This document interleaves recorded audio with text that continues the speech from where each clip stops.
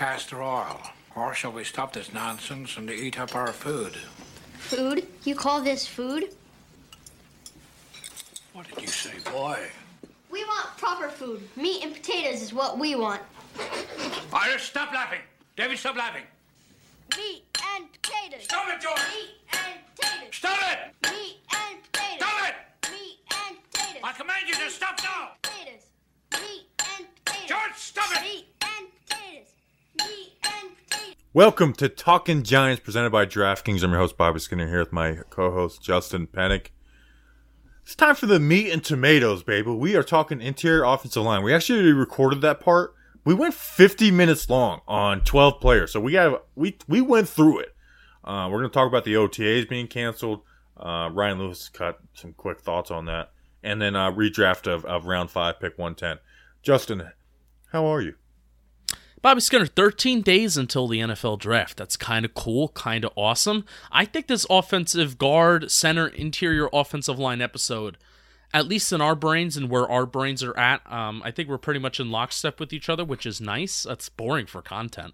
But we're pretty much in lockstep with each other in terms of our takes and what we want the Giants to do at 11, and then what kind of value can be there at 42, pick 70 something, and then so on. This is big. This is a very big episode to kind of address what the Giants have to do, because it is the biggest need on the team. Lots of things to talk about, Bobby Skinner. I'm good. How are you? I'm good. And I'm even better because we got some new patrons. We got Wes Locke, who's been, I think, kind of like a day one. I remember him very early on. William Walker, Bill Walker. He's a day walker. William Walker, the day walker. Sure. And then Alex Lorenzo, who was actually had his last name was after Lorenzo Neal, the fullback for the San Diego Chargers. Do you remember him? Justin, who are these fullbacks?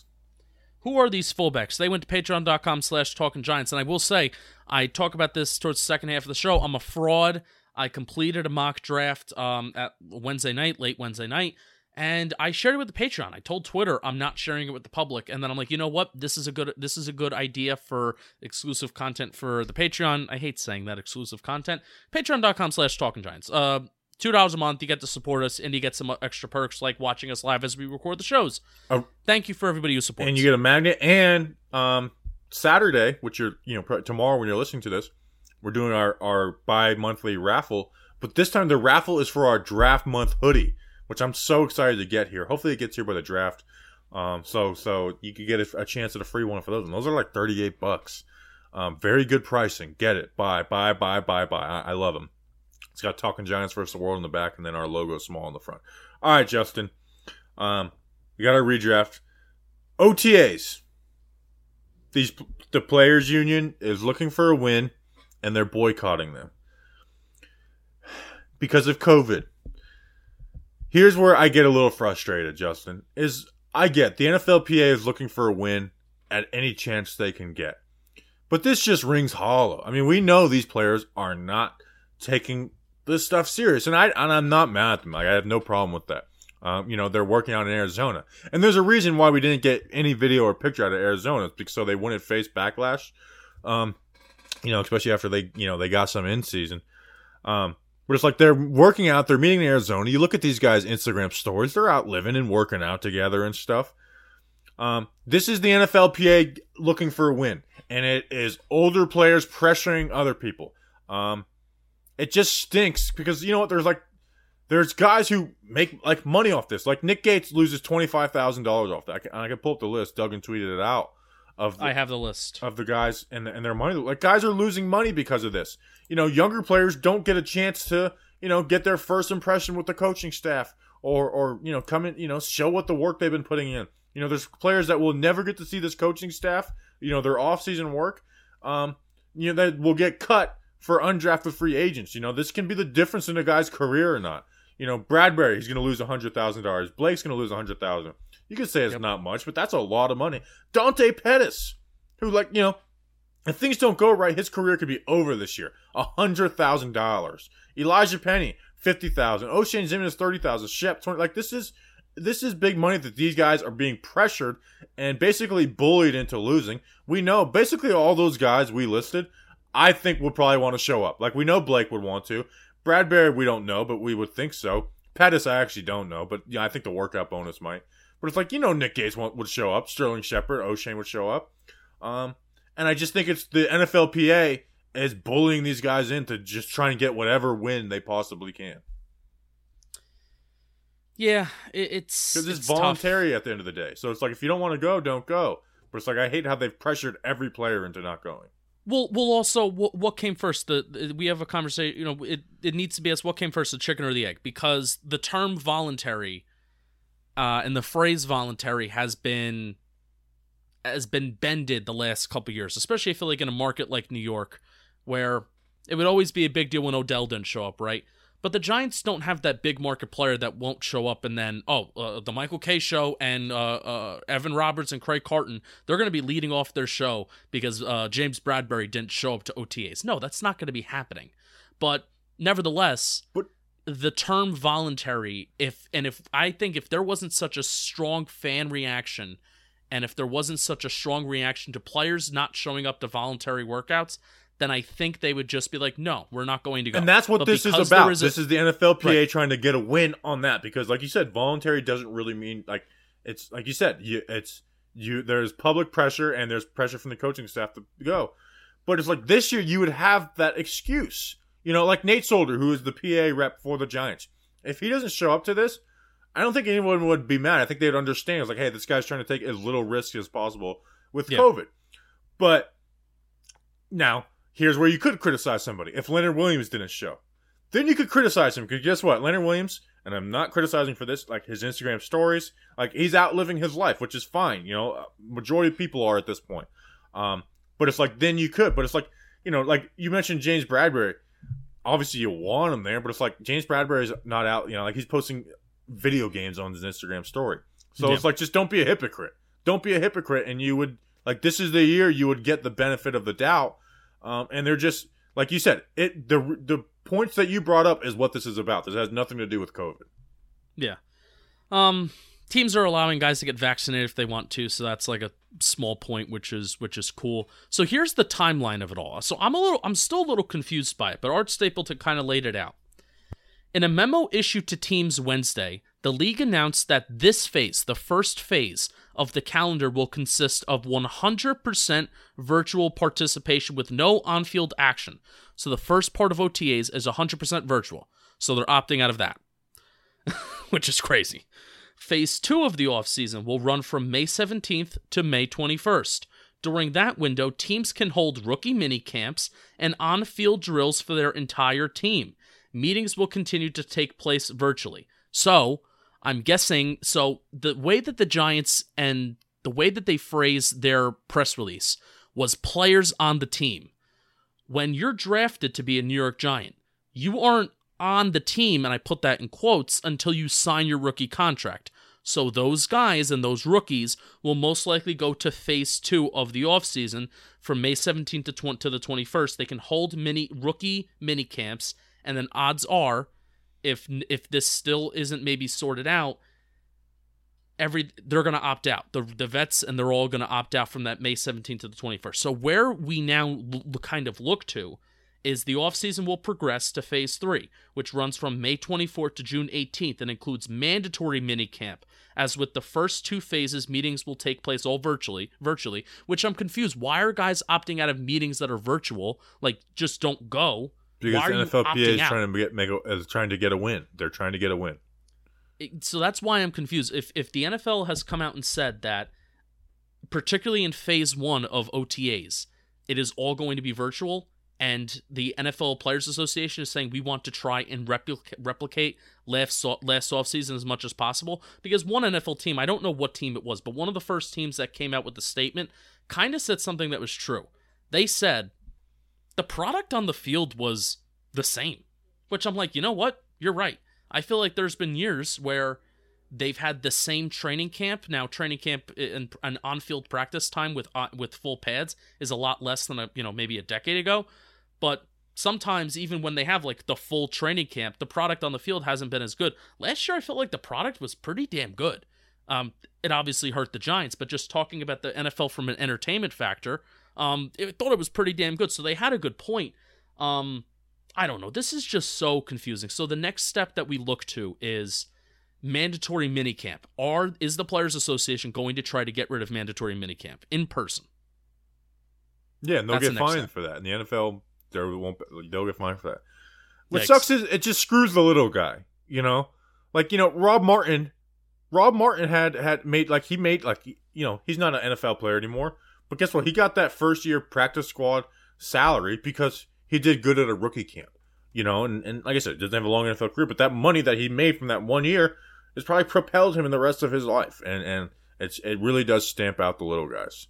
Yeah, and the NFL's not the NBA. I feel like I don't blame players in the sports league that want their league to be more like the NBA because everything's guaranteed for them. And there's not a lot of guys on the roster. Not a lot of guys on the active NBA roster. I don't know what the G League looks like. I don't know what that has to do with anything, but you know, there's 53 guys on a roster. And how many of those guys, there's 22 guys probably who are stable guys that they know that they're probably going to have a job. 22 out of the 53 plus 10 man that's practice squad. It's tough. Yeah. It's tough for them. All right. Other news. The Giants waived Ryan Lewis, corner, who started a few games for the Giants. I kind of thought it was interesting because let's go through the cornerback list. I figured, and it's a failed physical designation, so they don't have to pay an injury settlement. That's why they did it. So Bradbury, Adoree Jackson, Darnay Holmes, Isaac Yiadom, clearly ahead of him. I think out of the next guys on the list, you would say Ryan Lewis was like the fifth as far as player-wise, because after him you have Maude Harper, Sam Beal, and Chris Milton. Now, Sam Beal they couldn't cut because he opted out. They would actually lose cap space because he got that advance for opting out. But I guess it's just kind of like the Chris Milton signing. The other Titans special teamers, I guess those guys they view higher than they do Ryan Lewis. Yeah, and because of the addition of Adoree Jackson and having a lot more, you feel like, of a solid cornerback depth chart in terms of your starters, Julian Love's positional versatility also goes up too. So they have him at corner too. Yeah. So anyways, I just thought that was interesting. You know, Ryan Lewis was a guy. It's like, hey, you know, we'll see him battle for Isaac Yiadom for cornerback 4 or 5 or whatever. Yep. All right, redraft. We're doing pick 110, 5th round. Last year, the Giants selected Shane Lemieux with this pick. In our mock drafts, I picked Jack Driscoll, who went to the Eagles as an offensive tackle. Played 6 games, gave a lot of pressures and sacks, but he was starting week 1 because of the Eagles' offensive line injuries. You took Tyler Johnson, who had 12 catches, 169 yards, and 2 touchdowns for the Bucs on 25% of the snaps. So, okay, the wide receiver out of Minnesota. I think we've both been happy with that. Had some nice catches in the postseason. Yeah, so far in the redraft, I have went Andrew Thomas, Chase Claypool, Alton Robinson, Darnay Holmes. You've went Justin Jefferson, Xavier McKinney, Tyree Phillips, and Darnay Holmes. I have beef with you. You can't claim Tyree Phillips as a tackle. He is a guard. Yes, he is I a can. guard player. He plugged in at tackle when a guy got injured, and he sucked. He gave up 5 sacks in 4 games. He is a guard, not a tackle. He was a tackle in college. He's a guard in the NFL. The Ravens drafted him to play guard. He's literally listed as a guard. He played tackle when which one was the one that got injured? Stanley or Orlando Brown? Like Orlando Brown. Yeah, so he went in then, and then he sucked at it. I don't know. I think you're a fraud. And the fact that that vote was so close and you didn't list Tyree Phillips as a tackle, it was 60-40. I could for a poll that has my name versus your name in it, and for me to get 40% of the votes, I consider that a win because people don't like it.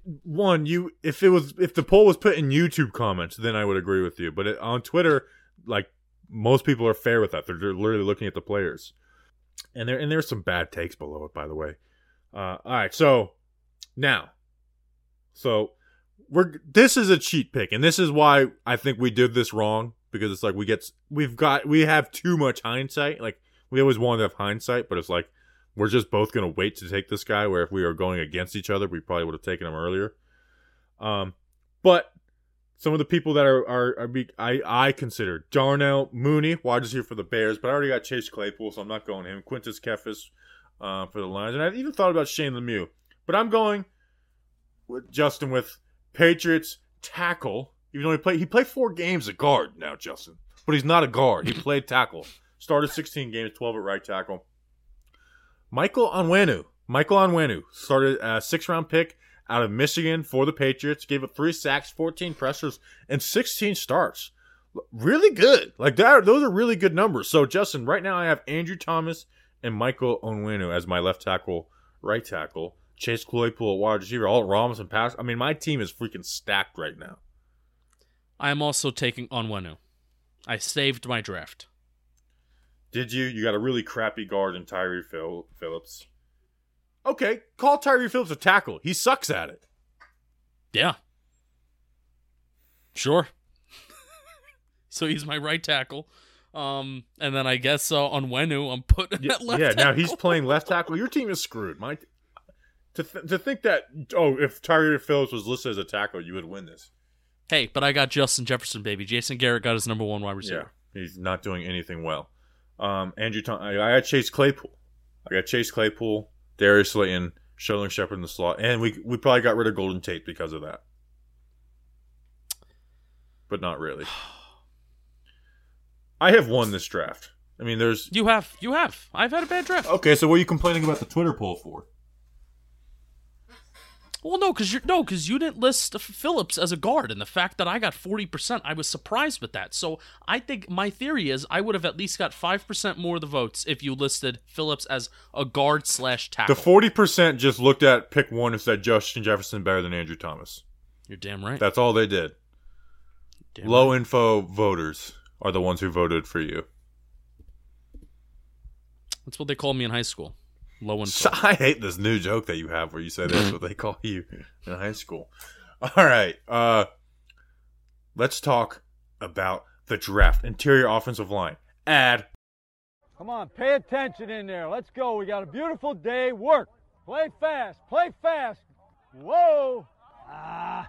Bobby Skinner, before we get to talking about guards, centers, interior offensive linemen, basketball teams are entering the final month of the regular season as they gear up for the playoffs. While some teams are locks to make the playoffs, others are still fighting for their opportunity to chase the trophy this summer. DraftKings Sportsbook, America's top-rated sportsbook app, is putting you at the center of the action with the chance to turn $1 into $100 in free bets. Turning $1 into $100 is simple. Pick any basketball team to win their next game. And if during that game the team of your choosing hits a 3, you bring home $100 in free bets. That's 100-1 odds, Bobby Skinner. It's time for your Nets Corner. LaMarcus Aldridge retired. That was unexpected. Hope he's doing all right. Hope he's going to be well. What does that mean for the Brooklyn Nets and their chances for an NBA title? We might have to win the NBA Finals in 5 games instead of 4 now. Wow. All right. So that's your Nets Corner brought to you by Bobby Skinner. How about all the dummies being like, why isn't LaMarcus Aldridge playing? He doesn't need time off. It's like, well, he literally retired, you dummy. Do you feel strongly about sitting players in the middle of the season when it's an important game for fans, but maybe it doesn't mean anything to the organization? If the Nets started it, then yeah, but we're not starting it. We're just doing what the rest of the league basically does. That's true. So this year, teams, they've been hitting threes at unprecedented I was kind of mad we rates. didn't play the 76ers, though. I wanted to watch that game full strength. But we didn't have Harden, so it didn't really matter anyways. It's true. So Harden wasn't in. That means three-pointers weren't being hit as often. So get in on all the action with DraftKings Sportsbook. Before this offer ends, DraftKings Sportsbook is safe, reliable, so you can deposit and withdraw your funds at your convenience. Download the top-rated DraftKings Sportsbook app now and use promo code JOHNBOY and you sign up to turn $1 to $100 in free bets. If the basketball team you're choosing hits a 3, that's code JOHNBOY, JOMBOY, to turn $1 into $100 in free bets. For a limited time only at DraftKings Sportsbook. Must be 21 years or older. New Jersey, Indiana, and Pennsylvania only. New customers only. Restrictions apply. See DraftKings.com/sportsbook for details. Gambling problem? Call 1-800-GAMBLER or in Indiana, 1-800-9-WITH-IT. All right. We are talking about interior offensive line, Justin. We have 8 guards. Actually, no. 7 guards, 4 centers. Actually, no. We have 5 centers. We got 6 guards, 5 centers. And I have one guy who played offensive tackle that I'm putting at guard. One guy. I didn't want to, it seems like this time of year, every tackle's a guard. Like, basically every tackle, like, this guy would be great at guard. Every center is also a guard, too. Yeah. Where it's like, I think Josh Myers, Creed Humphreys, those guys are center onlys, where Landon Dickerson, he could play guard.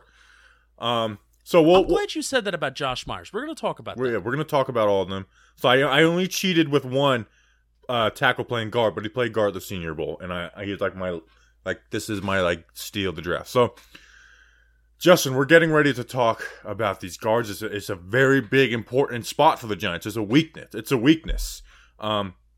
I do think it's worth taking at 11. We'll talk about it with your first guy, Alijah Vera-Tucker.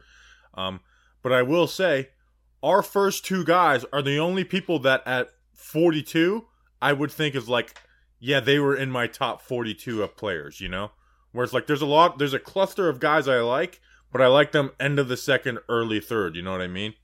Yep. So. Yep. I also think there's an element of, we'll talk wide receiver on Tuesday, Bobby Skinner, or Monday. Wide receiver? Yeah. Wide receiver is Monday of draft week. It's the last episode of draft month. Last positional episode of draft month. So that's this Monday. No. Inside linebacker is on Tuesday. Offensive tackle on Friday. Oh, we have a whole nother week. Oh my God. I thought I'm thinking I'm so excited. I'm thinking next week's draft week. Yeah, so we have a whole nother week, and then the Monday of draft week we'll be talking wide receiver. But Bobby, I cheated and I did a mock draft. I did a mock draft at 12:15 on Thursday morning, technically. And, I wanted to test the whole theory. We talked about this a couple shows ago about, we feel like there's a lot more wide receivers in round 2 or maybe even round 3 that we like more as prospects than offensive guards and interior offensive linemen. And at least in, the mock draft, the one mock draft I did, I cheated. I'm usually a one mock draft kind of guy. I cheated. I'm a fraud. There was a ton of wide receivers there, especially in round 2, that I really liked, and I just don't feel the majority of these guys at guard that we're going to talk about, they're not worthy of taking in round 2. Maybe definitely round 3, definitely round 4, but especially the first two guys that we are going to talk about, though, my guy may even be worthy at taking at 11. But we'll Let's talk about him. Alijah Vera-Tucker. You are starting off this episode. Go, go, go, go, go. Alijah Vera-Tucker, 6'5", 308 pounds, from USC, the University of Southern California. My plus category. He is nasty in the run game. He drives dudes, keeps his feet churning, and he finishes blocks. I put drives and finishes in all caps on my computer. Mental processing as the play is happening is also plus. Applies to both pass blocking and run blocking. As a pass blocker, I have seen reps, particularly in 2019. So I watched both 2019 film. I watched majority of the film that I did watch was 2019 because he has positional versatility with both guard and tackle. He played left tackle this year for USC, and then 2018 he played left guard. He played guard, so he has that positional versatility. So as a pass blocker, I've seen reps, particularly in 2019 against Notre Dame, where he has faced enigma defensive fronts. So think of what Patrick Graham does, the enigma defensive fronts of linebackers not in a stance, just running around before the snap. Maybe a safeties run around before the snap. Maybe there's one defensive lineman formations. That's what I mean by enigma. So enigma defensive fronts with a ton of pre-snap movement, and he was able to hold off a stunt from guys running at full speed. Multiple guys that are running full speed at him, and he was able to hold off a stunt. His ability to read and react in that way is absolutely incredible. His work in double teams, moving from the line to the secondary and doing it with perfect timing is awesome. Bobby's also very strong. You see it obviously in how he drives guys in the run game, but he also has a solid base as a pass blocker too, and he's in the 98th percentile in the bench press from his pro day. You can see those 36 bench press reps on film. He gets solid extension and benches guys as a pass blocker. Insane athlete in space as well. My plus category, I mentioned the positional versatility. My minus category, he does not have the footwork for a tackle. That's why we're including him in our guard episode. So maybe he needs to work on footwork. Maybe he needs to work on his recoverability. Bobby, I'm going to stop. Overall, he's a gotta-have-it player for me. I am starting to consider him at 11. Am I crazy? No, not at all. I am Slater over Vera-Tucker, but Vera-Tucker is very much in play. It is, there's probably 6 guys that would go in the celebrate category for me. Vera-Tucker's one of them. Vera-Tucker is one of them. And honestly, him playing tackle, he is a guard. He played guard and then they played him a tackle. But everyone views him as a guard, where Slater, it's we kind of talk about him as guard, but he's a tackle, where Vera-Tucker's a guard. Playing tackle, though, makes him better at guard because it forced him to, like you said, his feet aren't perfect, but it forced him to start being a little quicker with his feet. It forced him to use his hands more, where at guard, he wasn't always doing that right off the ball. And it's going to lead to him being better in the run game, in the pass game. Him playing tackle makes him a better guard, man. It was exciting. And there was one bad game against Oregon, and it's like, Thibodeau, who's like this defensive end who I guess is eventually going to be a top 10 pick or so. They're like, oh, well, he wrecked him. Well, not really in that game. Like, he did pretty damn well. I went and looked back at the bad snaps. I thought there was 4 bad plays. There was a QB hit, which wasn't even a bad play, but it took 6 seconds. So I timed it 6 seconds from snap to throw, and it was just a QB hit. He had a sack where he gave up where it was initially good, and then the guy redirected inside and got the QB. The QB stepped up in the pocket. One really bad QB hit, and then he gave up another sack. But on that sack, the nose tackle jumped, so the center snapped the ball, but they didn't call offsides. Like he was trying to get a free play. They didn't call the flag, so he was late to come off the ball, and the defensive end just kind of beat him with speed at that point because he was, the defensive end got off the ball before he did. USC was trying to catch a free play out of it. So even in the game, what that was supposedly like his really bad game, he like kind of did well for the most part, just had a couple bad reps. So yeah, I am 100%. Like, he is in play at 11, and it's not a reach. Stop with the, we can get these kind of players later in the draft. We just talked about it. There's really only 2 guys, him and Landon Dickerson, who I really feel great about at 42. So yeah, I definitely think he's in play at 11, and it would not be a reach to me. I think I think it's just nobody watches USC offensive line, so no one's talked about him. We're getting later into the draft process. Everyone's doing more of their homework. And now, and including us, and it's like, okay, now let's talk about this guy because he's actually a real deal and 100% worth this pick. Yeah. He's strong. He's athletic. He's balanced. He's under control. And I think he's aware. I can't name, besides guard and besides his kick steps, I can't, and that's at tackle. But at guard, I can't name a glaring flaw. I can't. Good extension, 36 bench press reps. The extension, the bench press reps and the strength is seen on film where he gets that extension. He's placing his hands by the breastplate. Maybe he has a little bit of problem where he's reaching towards the shoulder sometimes, but who isn't going to hold?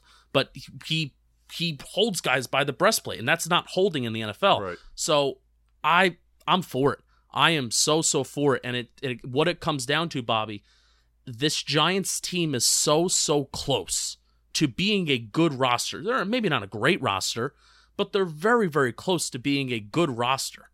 So it's not like we're picking at 4. It's not like we're picking at 2. It's not like we're picking at 6 where we picked Daniel Jones. Picking at 11, you still want to take, BPA, best player available, blah, blah, blah. You still want to apply by that philosophy, but also because the Giants are in a much different spot than they were just a couple years ago, where Giants were just looking for good football players all across the board. I think the Giants have a solid foundation of their roster, so now what we're looking for is we can acknowledge need with Alijah Vera-Tucker or, Rashawn Slater, right? If you're either on one of those trains, while acknowledging the biggest need on this football team, which in my opinion is guard. Need matters, but you don't reach. So to hear us talking like, hey, would we really want an edge at that 11 spot? No, because we feel like you'd probably be reaching someone there.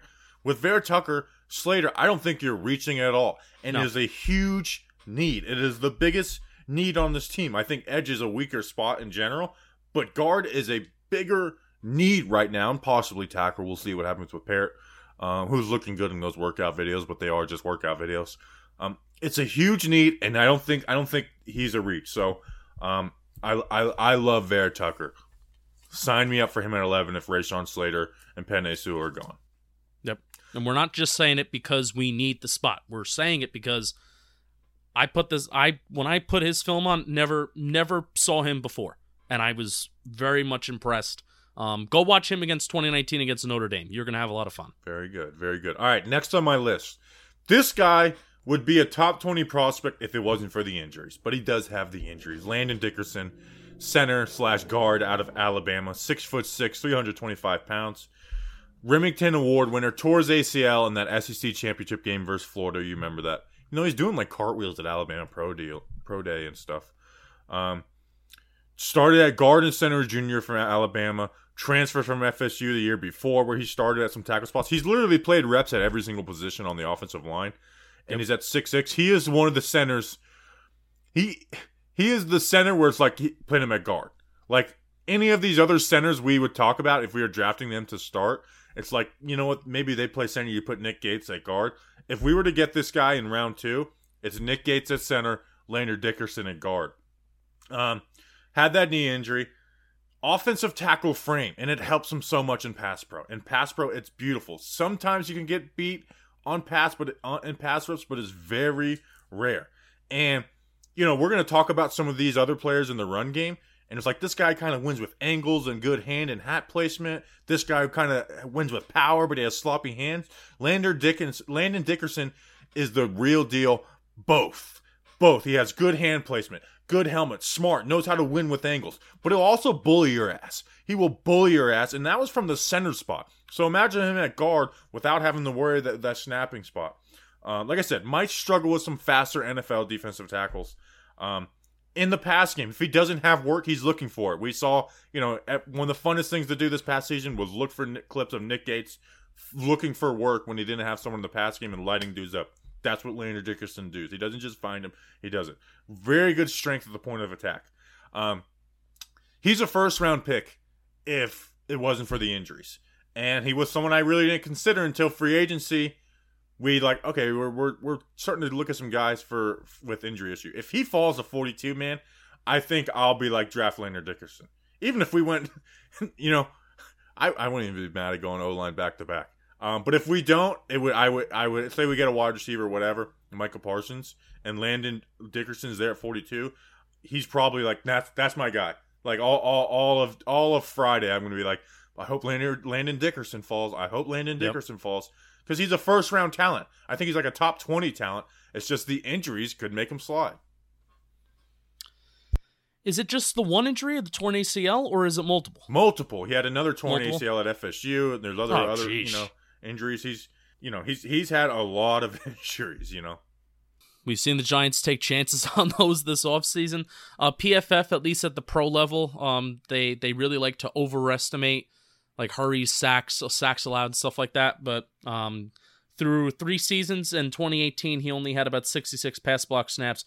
But 2 seasons, he's only allowed 1 sack, which is pretty darn good. And again, you're playing in the toughest competition at the collegiate level in the entire world at Alabama, and also more pancakes on his 2020 tape than anybody else in the country. So that's Landon Dickerson. I think he would fit like a glove. He's the second guy out of all these guys, including tackles that could possibly transition to guard, I think can fit like a glove on this team. It could automatically be an upgrade and a starter over Shane Lemieux. Yeah.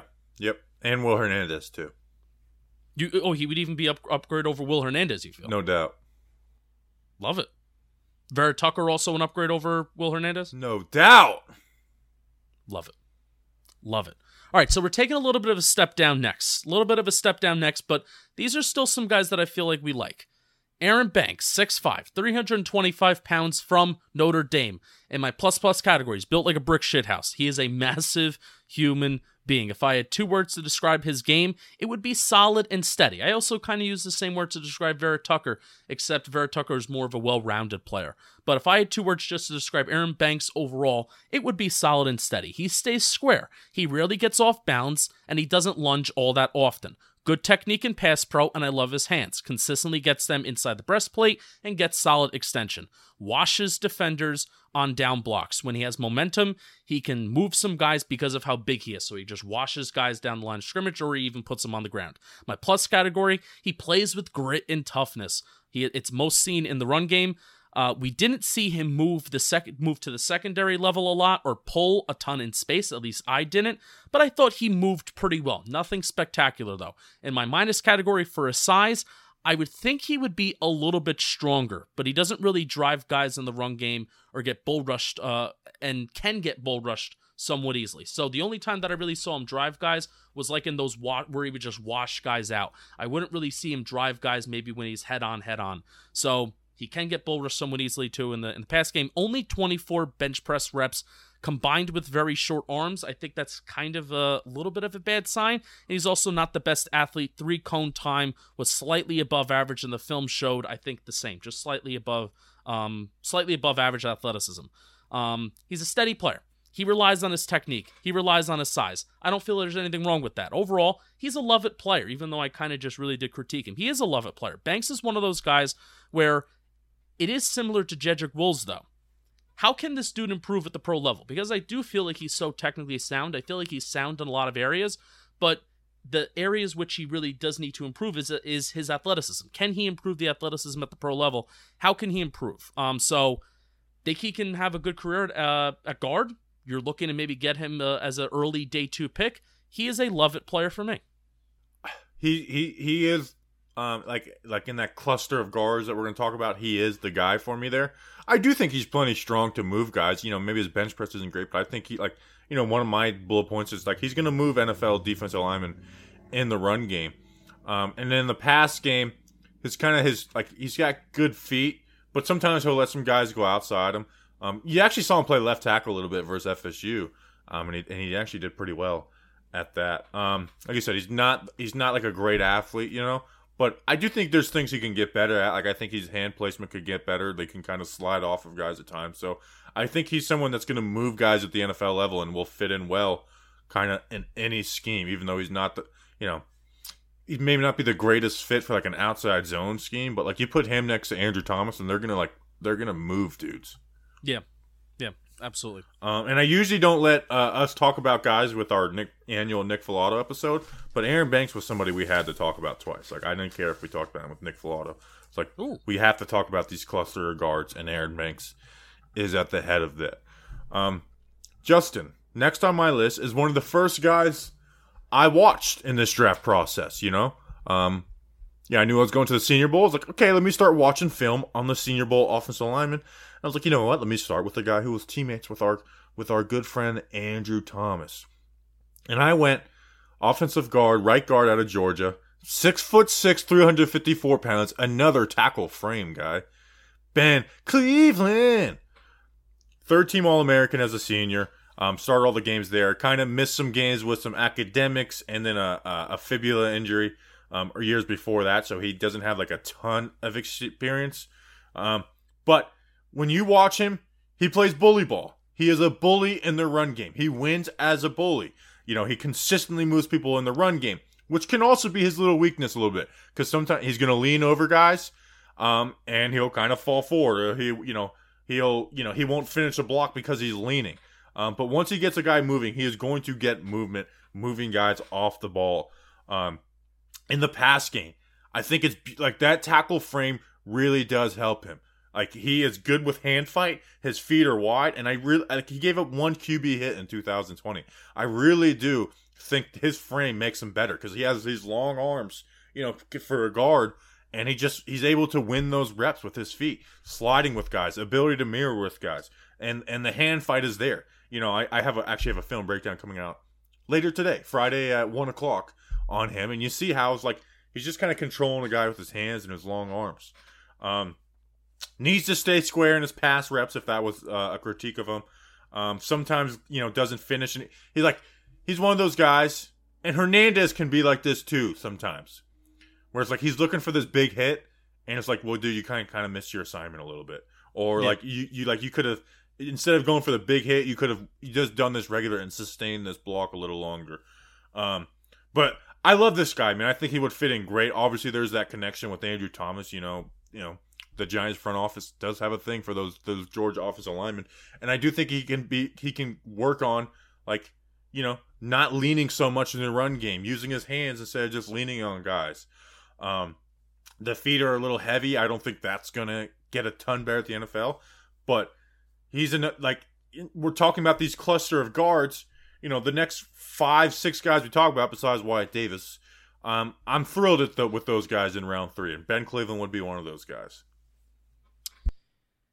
A new phrase that I learned. I don't know if I learned it, but a new phrase that I like, and I'm going to apply it to one of my guys. Does he play out of his shoes a little bit? in terms of because he's looking to just blow guys up.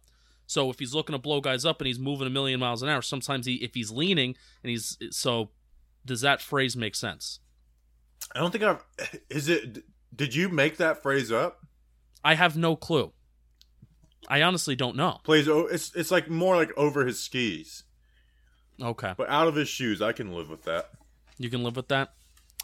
Yeah, you mentioned one QB hit. He had in 2020, he only allowed one QB hit throughout his entire career. And he had 100 pass block snaps, 223, 283 in 2020 from 2018 to 2020 respectively. So only one QB hit throughout his entire career, which is pretty impressive. Take the PFF calculations with a grain of salt. Bobby Skinner. Next on my list. SEC. A lot of SEC guys. Trey Smith, 6'6", 321 pounds from Tennessee. And my plus category, Smith's biggest strength is his upper body strength. He plays very top heavy. He packs a punch in his pop. He stops defenders in their tracks. This applies in both pass blocking and run blocking as well. He plays nasty too. My plus category, positional versatility, over 400 snaps at left tackle in 2018. Another guy that played both tackle and guard. Good tight angles when he pulls. He's efficient. Then there's not a lot of wasted movements. You want to say something? I just think he's one of the best pullers out of this group. Maybe, really? This cluster, I think he's the best at pulling. Right on. Do you feel like, how do you feel about the athleticism? Because that's something that I'm iffy on. It's not amazing, but like you said, he's very effective when he does do it. Yeah. Efficient. Because I think one of the things that do they try to teach you to be tight by the line of scrimmage? Like you want to be as close to the other lineman's ass as possible to try to get down there, take the shortest route possible. Correct. That's something that they teach you, right? Correct. Cool. And he does that. Yes, he does. My minus category. He has battled blood clots in his lungs. It has costed him practice time and games. I don't know what that means. I'm guessing that is not good. He plays a little sloppy. This is one of the first guys I'm talking about that he does play a little sloppy. I do not love his pass blocking, mostly because I think his lateral movement is somewhat limited. He has a ton of upper body strength, but his hand placement is not as good as Banks or Vera-Tucker's, where they are consistently inside the breastplate, where Smith relies on the pop of his punch versus clamping down and holding guys and maybe staying in front. So if you can't hold and clamp down a guy and your lateral movement's somewhat limited, then you're going to lose maybe after the initial pop and after the initial punch at the NFL. I'm not sure if there's anything wrong with that, but that's at least my evaluation. And I didn't see him work on double teams all that often. Overall, really the only difference between Trey Smith and Aaron Banks is that Trey Smith plays a little bit more loose and sloppy. He is strong in his upper half, and I feel like if he used his lower half and his legs a little bit more, he'd be a much more complete player. But if it's either his upper half is so powerful that I can't see how strong his legs are, and that's good for him, but that's at least what I see. I like him. I really do like him, so don't take my Cold Stone Creamery rating as a slight towards him. I just want to see more out of him. I want to see a little bit more consistency, and the injury history is concerning. Smith is a like-it player for me. I think he's got room to grow. I think he's got more room to grow than Cleveland does, Aaron Banks does. I do think he has room to grow. I think he's nice and kind of calm in his passes, but like you said, speed can get him at times. You mentioned double teams. There were some plays down at the Senior Bowl where it's him and Alex Leatherwood, and they were just earth-moving guys off the ball. Double teaming people, so that got me excited. I thought his Senior Bowl was really good, even in the pass rep. So his Senior Bowl bumped him up for me. Again, we're talking guys in the late second, early third, so they're not going to be perfect prospects. But I do think he has room to work. It's like you could see how he's strong, but it's like, dude, I want to see you road grade guys a little more. Where it's like you win that good pop, but it's like you're not moving that guy off the ball like a Cleveland or Banks would. So I do think he's got some stuff to work with. There's some heart issues and stuff, but I think that's all right. And if anybody knows him, it's going to be the Giants coaching staff with Jeremy Pruitt on staff. Ooh, good tidbit. How about that? So Trey Smith. All right, next on the list. Do you have anything else on Trey Smith? No. All right, next on the list is this is something. I had to put him on. Usually on these, we're talking about guys we like. it's like get 6 guys that we want to talk about each that we like. We try to be positive people on this. But I have to talk about this guy because he is rated high. And to me, I'm not a fan. I'm just not a fan. And this was the guy whose name was like, hey, we can get this guy at 42. We talked about how, Banks, Cleveland, Smith, that cluster of guys, and even some of the guys we'll talk about next, like, you're not banging on the table for them at 42, but you understand it.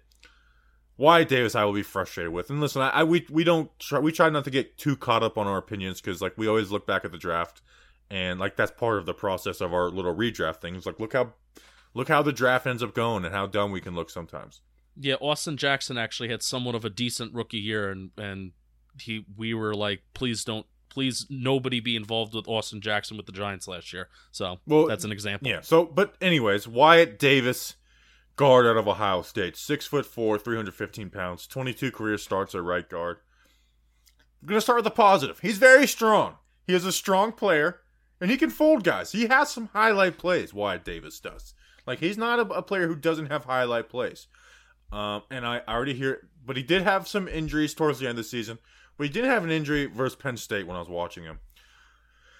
He has to be on an inside gap run team, which the Giants could be a good fit for that. But he has to be, because Justin, his feet suck. His feet are really bad. They are slow. They are sloppy. His upper body goes before his feet go, and he has false steps. Like, it's just his feet aren't good. And you think a guy that was strong like that, like, he'd be great with double teams. He's not, because he's not putting his hands in the right place. He's slipping off guys. He's screwing the person that he double teams with. He's coming off early or not coming off. He's a mess of a player to me. He didn't look good. Now, there's some other people who were like, he's kind of a name, and there was some 2019 hype, but 2020 wasn't good. It was Matt Miller who said it. It's like, I hate using Matt Miller as someone who said it, but he is someone who does the work, even though he sucked. So anyways, I'm probably dumb for bringing up Matt Miller. Can't pull. Like, he's just not a guy that's going to pull. He's going to struggle with any D-line who's going to match him size-wise and has more than a bull rush. You get a D-lineman who's 10 pounds lighter than him, and all they have is a bull rush, Wyatt Davis can win those. I'm yelling right now. And Wyatt Davis could win those. But any defensive, like, if Dexter Lawrence went versus Wyatt Davis, it would be like Dexter Lawrence highlight game. So, like, any D lineman who has more than a bull rush is going to win with him. Again, his feet are slow to get lateral. He's going to get stunted to death, which to me was like, is that your IQ there? Gets shed easily. I am like 2 thumbs down for Wyatt Davis. Maybe in the 4th round, but I wouldn't want Wyatt Davis in the 3rd round. Maybe the 4th, 5th round, but I am not a fan of Wyatt Davis. I think he is a very overhyped player. I think we see some highlight plays. He's strong. He plays at the big name Ohio State. Like, you're going to talk about Deonte Brown, who I like much better than Wyatt Davis. Remember, like, Deonte Brown, it's like people saw a picture of him, SEC, like, national championships, like, this guy go 1st round, and now he's kind of slipped down. It's like people started watching him. I don't think people have watched Wyatt Davis. They just see, like, guard who has some highlight plays, and went to Ohio State. Like, I am very down on Wyatt Davis. Like, he has to fix a ton. Like, I don't think he would start over Shane Lemieux or Will Hernandez. Yeah, so, I mean, he might have some plays where he's, folding guys, and good for him, but I also, I was watching Josh Myers, who I'm going to talk about in a little while, and I felt like he was playing patty cake at times. He was screwing Josh Myers at times. Like, in double teams, it's like Josh Myers is doing his job, and Wyatt Davis is not. And so it's like this guy's splitting this double team, or, the linebacker's coming off. Like Josh Myers, I like, but Wyatt Davis, no bueno for me. Yeah, so I guess awareness. You mentioned something about being aware and not picking up stunts. I guess that is a weakness, because if he has the physical tools to be productive and to play nasty, but then if you're not a smart football player, and if you're not aware, if you don't know what's going on around you, and you don't know how the game is moving, especially if you mentioned if there's a guy that's going to have a pass rush move that's different than just a bull rush, and you're not going to be able to keep up with the speed of the game in that way, I don't care how strong you are, I don't care how fast you are, so you're going to be bad. Who was the guy from LSU that the Seahawks drafted that just sucked this year? But it's like, He's really strong. 36 bench press reps. Forget his name. That wasn't Cushenberry, right? No, it was somebody else. But it's like that's kind of who he reminds me of. Where it's like everyone talked about him in the draft, but then he got to the NFL and just sucked. Yeah, Cushenberry. Cushenberry didn't have a lot of lateral movement, so there you go. It wasn't Cushenberry. All right. No. I think he actually had a pretty good year. Bobby, that was like the first player that we really went in on out of this entire draft. Screw you, Wyatt Davis. I hope he listens. Yikes. He's going to be the best guard in the draft. Damian Lewis is who I was talking about. That's how Damian Lewis. There you go. Next on my list, another name that starts with the letter D. Deonte Brown. 6'4", 344 pounds from Alabama. My plus category, he's incredibly fun to watch. Brown being fun to watch is his most endearing quality, in my opinion. I was watching the Alabama and Florida game as it was happening, and whenever Alabama was on offense, I was glued to Deonte Brown, and that like everybody was for a couple weeks there, plowing people like they're fresh snow on the side of the road. Bobby, you wouldn't understand that joke because you live in Florida. That's okay.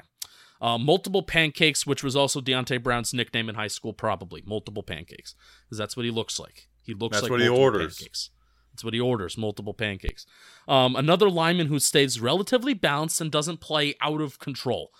Stays square, especially in the run game. My plus category, pretty quick for a guy his size and for a guy that big. Now, is he quick compared to the rest of the guards?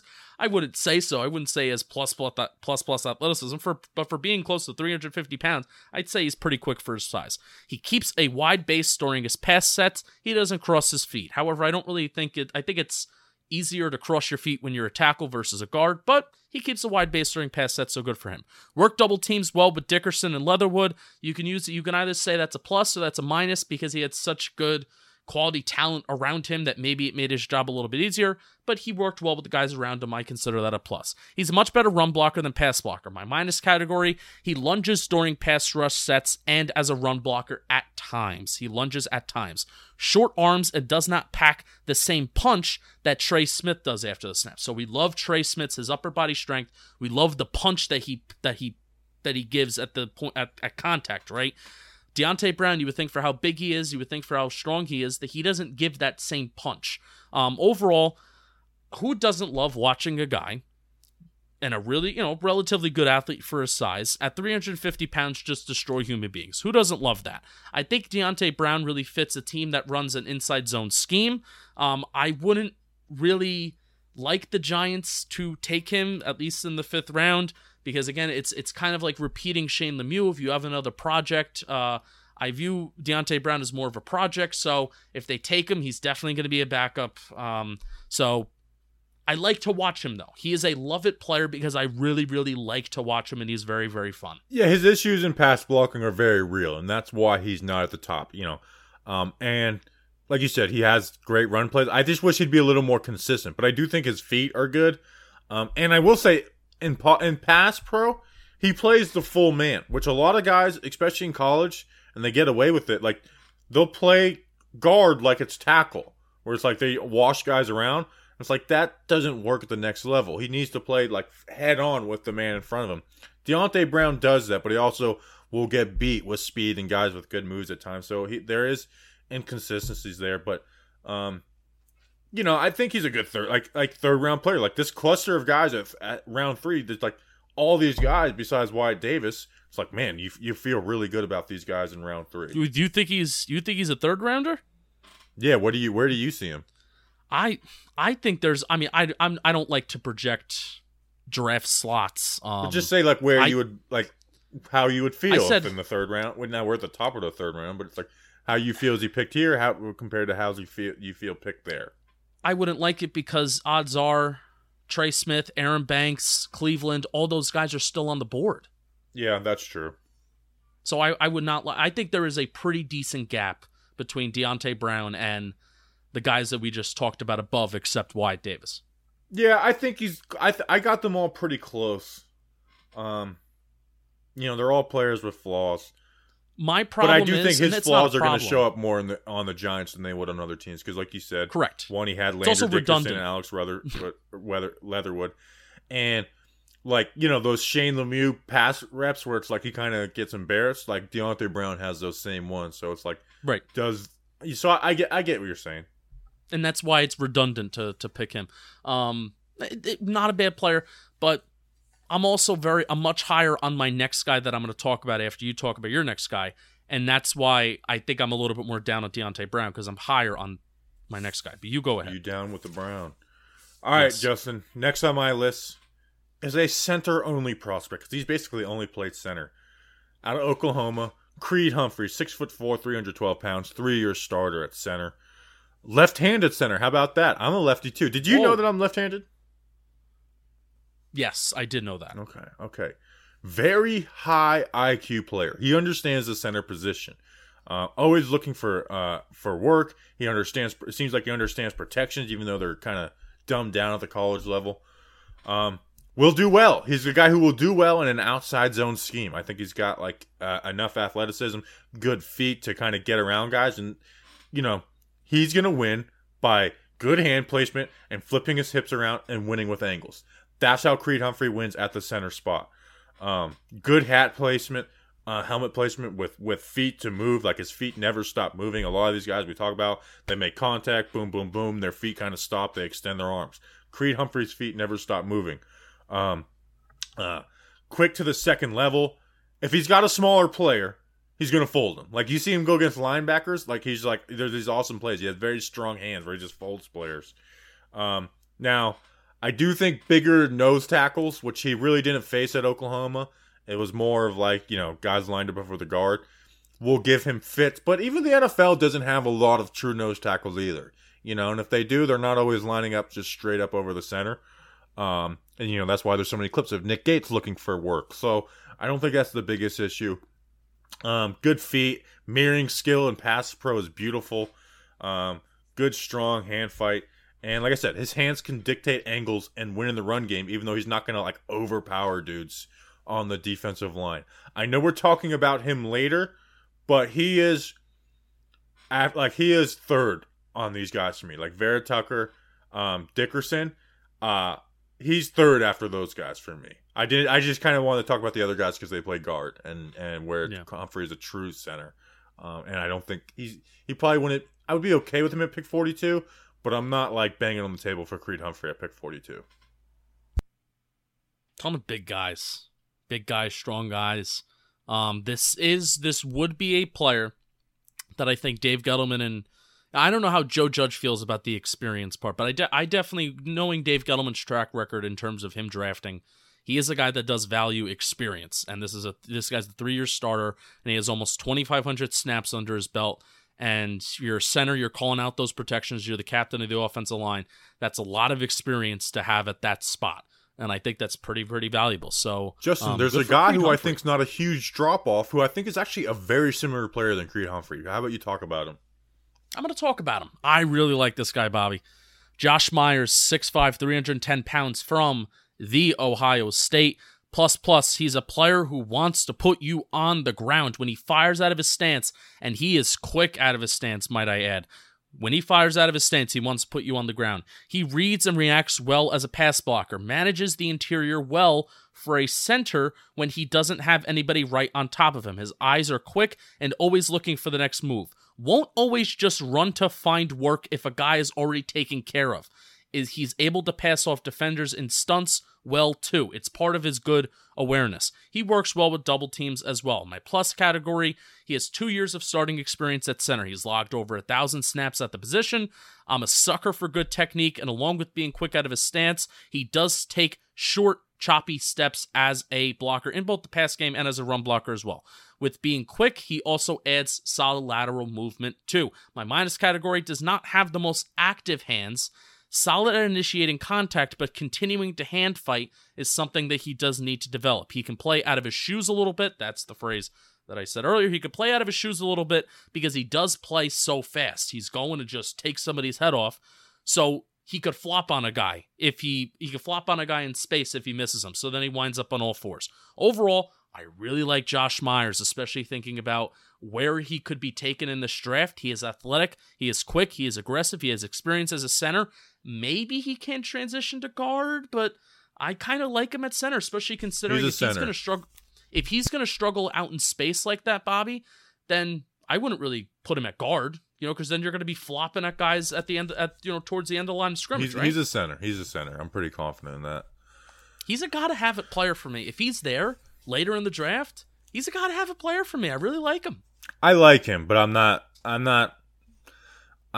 banging on the table to draft Josh Myers so we can move Nick Gates to guard. Well, I mean, I don't think you would draft Josh Myers again. You're drafting Josh Myers maybe in the a day 3 pick. Day 3? Right? You think he's going to go day 3? Yeah. I think he's going to go before that. It all depends on what projection. Again, I look at whatever projections I can kind of find, and let me see. Where does PFF have him? PFF has him as a draft projection as 5th round. Whoa! I think Draft Network has him as like a 3rd round. Draft Network, I'll tell you what. Draft Network says that in terms of how they rank Vera-Tucker, they rank Vera-Tucker a lot closer to the 11 range versus. So if you do your mock drafts through PFF and you're hearing us talking about Vera-Tucker going at 11, I think they give that grade. I think they give that grade like a C-. Screw PFF, okay? Yeah, we don't. Anything that is graded by PFF, I don't listen to. How about that? How about that? I like Myers. I really do, because for what you can get, like, for example, if you compare him to Brown, right? I think the upside of a guy like Josh Myers is so much greater than Brown. So much greater, because he's an athlete, he's aware, he's smart. So that's my opinion. Disagree. All right, I like Myers. I do like Myers, though. All right, next on my list, the only guy who played offensive tackle, but he played guard at the Senior Bowl. So freaking, I'm not reaching too hard on the, every tackle's a guard here. And he's late round, so give me a damn break. Jaylon Moore, Western Michigan, fell in love with this guy at the Senior Bowl. He stood out to me, and especially in one-on-ones, which are meant for the defender. And he was actually playing some tackle in the one-on-ones too, man. His feet and his hands are so calm. They are nice, short, choppy. Once he gets his hands on you, he controls. Like, he is not a sloppy player. He is a very calm, cool, in control player. Great feet in pass pro. 32 starts at Western Michigan.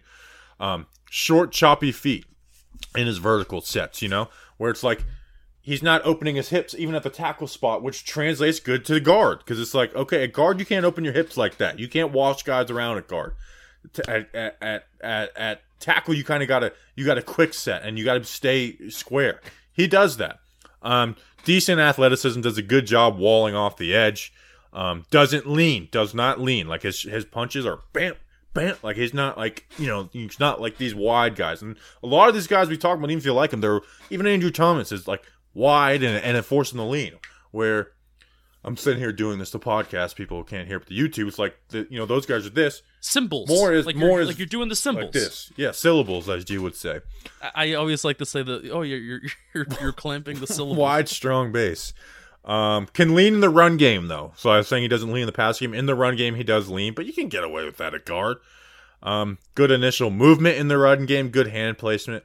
This guy, I think we may look back in our 2021 redraft and be like, man, this guy was kind of a steal. No one talked about him. Western Michigan. How about that? I know we already got a Western Michigan guy in the roster in Sam Beal, but let's get another one. Maybe we'll get Dwayne Eskridge too. Be a Western Michigan party. Sam Beal's on the roster? You did a film breakdown on this guy. Talked about Sam Beal earlier in the episode. How about that? You just didn't know that because we're technically recording this part first, but we're pitting it last. Yeah, I don't know how we're going to bring him up. All right, last guy on my list, Bobby. Trey Hill, 6'4", 319 pounds from Georgia. Another former teammate of Andrew Thomas. Plus category. More of a mauler versus a technician, and he grinds during reps. You can see him working and how he really tries to win each rep versus finessing his way through the play. Maybe just by washing a guy towards the outside. He really tries to work. He really tries to win his rep and his play. Another guy where his strength is coming from his upper body and maybe not necessarily coming from hand placement either. It's sometimes guys are just leaning on him and he just anchors down and he just holds guys. He has quick lateral movement for a guy his size as well. My plus category, a player who is under control, moving from the first level blocks to secondary blocks and effective with double teams. My minus category, he has injury history. He had surgery on both knees this year. No bueno. Some may say that he has a little bit of water weight on him. He's 319 pounds, but he's a chunky dude. Like some of these guys, like they're built like a brick shithouse, like Aaron Banks. He's big. He's 330 pounds, but he's not fat. He's got a little water weight on him. Trey Hill does. So maybe he wants to cut down on some weight, add some muscle. Overall, he can be an option for the Giants, possibly as an undrafted free agent round 7. PFF has weird projections. He is a like-it player for me. Yeah, I don't think that's crazy for him projection-wise. I think he's a player that gets results, but it doesn't really look good getting it, where it's very sloppy. Like you said, he leans, he kind of, like shoulder pads into guys before his hands get there, but he kind of moves guys. So, and the knee issue, so he could be end of the draft steal. All right, that guy we're going to talk about. This guy actually reminds me of Deonte Brown a little bit. Sadadrius Hutcherson, offensive guard out of South Carolina. 6'3", 321 pounds. Which, by the way, I was watching him. Trey Smith. My gosh, that guy makes a ton of plays. Started at left guard, right guard, and then left tackle in 2019, but he is a guard. Like I said, Deonte Brown-like body, who's going to fit in a gap scheme. Strength shows up as a mauler in the run game. Gets his hands on you, he's going to move guys the way Deonte Brown does. But he is slow off the ball. But once, like I said, once he's engaged, he moves guys. Sometimes can overextend. His hands come in very low and late. Talk about athlete. 36 bench reps, 32-inch vertical jump. He's a pretty damn good athlete. And it shows up, him getting to the second level, getting to the linebackers, it shows up. Like, it's surprising seeing that type of body get there, but he does get there. As a puller, again, another slow guy, like kind of not the fastest at it, but it's effective. He's going to win. I don't think he's going to be good in an outside zone scheme. In the pass, needs to play the full man and to finish his blocks. Controls defensive tackles with his hands. He's a day 3, late day 3 guy, but he does remind me kind of Deonte Brown a little bit. Which, does that speak negatively about Deonte Brown or positively for Sadadrius Hutcherson? Good question. That's the show. We'll see you guys on Tuesday. We have the inside linebackers, which means I get to talk about Chaz Surratt, Micah Parsons, JOK. We got a lot of guys to talk about. Jamin Davis from Kentucky. Nick Bolton's a guy I like. Jabril Cox, a guy I have a take on. I think Justin's going to fall in love with Jabril Cox. Excuse me? I think you're going to fall in love with Cox. Like, remember last year you fell in love with Willie Gay? Yeah. Last year, you loved Gay. This year you love Cox. I was going to save that joke for the linebacker episode, but here we are. You can't. We'll say it again. It's been a long show. Yeah. All right. We appreciate you guys. We'll be back on Tuesday. Until then, let's go Big Blue.